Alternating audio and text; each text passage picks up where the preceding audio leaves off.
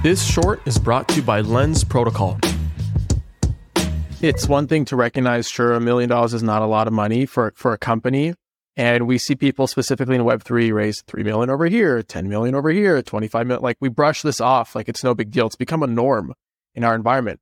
But the reality is it's still very difficult to deploy $1 million if you've never done something like this before. And it's very difficult to deploy in a way where it's efficient and calculated and you mitigate risk along the way. And I feel like it opens up a whole new profile of things to consider than if you were to just take a standard record deal, right? Like you've literally opened, like, you are treating yourself as a startup, and respectfully said, like you have to treat yourself as someone who's generating cash flow, right? You have to think about your operations. You have to think about all these things that a traditional company would sort of like consider when they're raising funds and taking their day-to-day of their business and into their own hands. And it's I don't know if it's for everyone. Like, I want to think that it's one of these models where it's an alternative model 100%, but I don't know if everybody can withstand the responsibility that comes with this. Do you guys have any thoughts around that?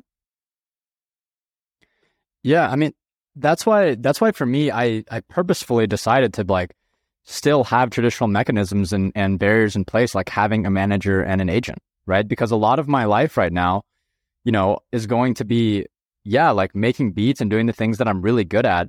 And, I remember when I was like starting off like early in the music industry, and I'm obviously still so early in my career, but I remember like I was really looking for record deals to be able to pay my rent for a little bit of a time. And I remember like, I would get these marketing budgets thrown at me, and I remember having those conversations like, hey, how are we spending this? Like where is this going to go? And like some of the conversations were just like, yeah, man, that's on you, like whatever you want to do, and so for me, that's why I kind of have these barriers in place, or I have these people on my team still, is because, my manager she's been in music for a little bit and has touched like a lot of different aspects of it. It's kind of just like, it's kind of been a catch-22 where it's like, oh, well, like I have these broad ideas for what I want to do, but then the question is always like, okay, but we need money for these ideas, but then to get money for the ideas, you have to sign a record deal. And if you're in a record deal, you can't execute us really on those ideas, so it kind of became this very interesting like catch-22 situation. And so having the guardrails in place of having people who have a little bit more experience than me, and especially like Phil and Jonathan, my agents on the touring side, who have, Phil has the Chainsmokers. He's been doing this stuff for like a really long time. And he's also like very involved in Web3 as well. Has definitely been, a place of like, hey, what are we thinking about this? Should I spend this much money on a tour? Should I spend this much money like on ad spend, whatever it is, So that's why I've tried to keep it a little bit traditionally intact as well.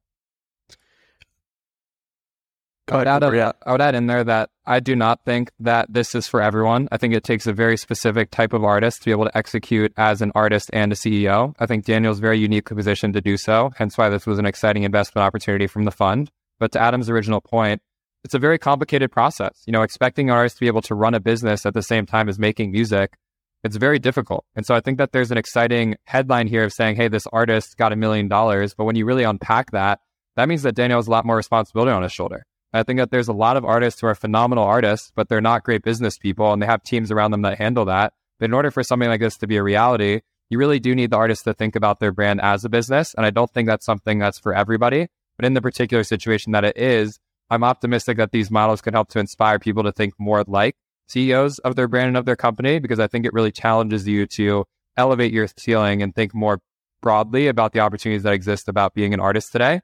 And so, I don't think it's for everyone, but I think that Daniel's a great person to start this out with, and I'm hoping that he can inspire many more artists to come.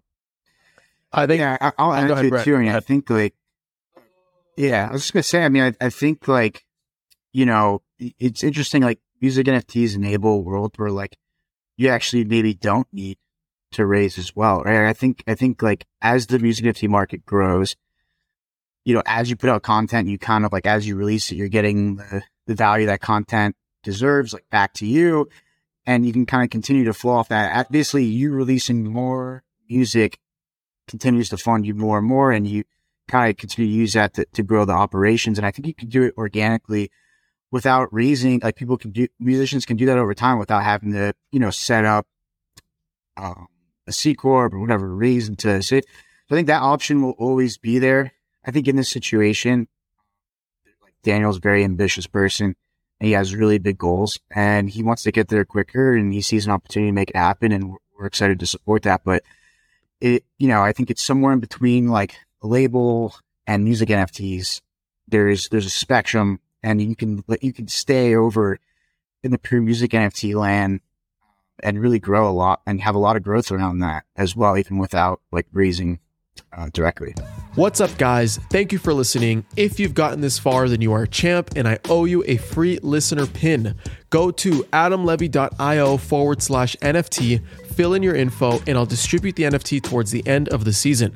By collecting your pin, you prove your contribution to the season and get exclusive access to content, allow lists, and more. So be sure to collect yours. Also, please make sure to rate and subscribe to the podcast wherever you're listening. This helps me out so much.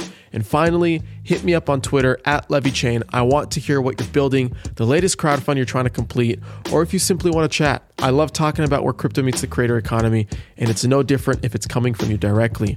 So thanks again for your support. It means the world, and I'll see you on the next episode.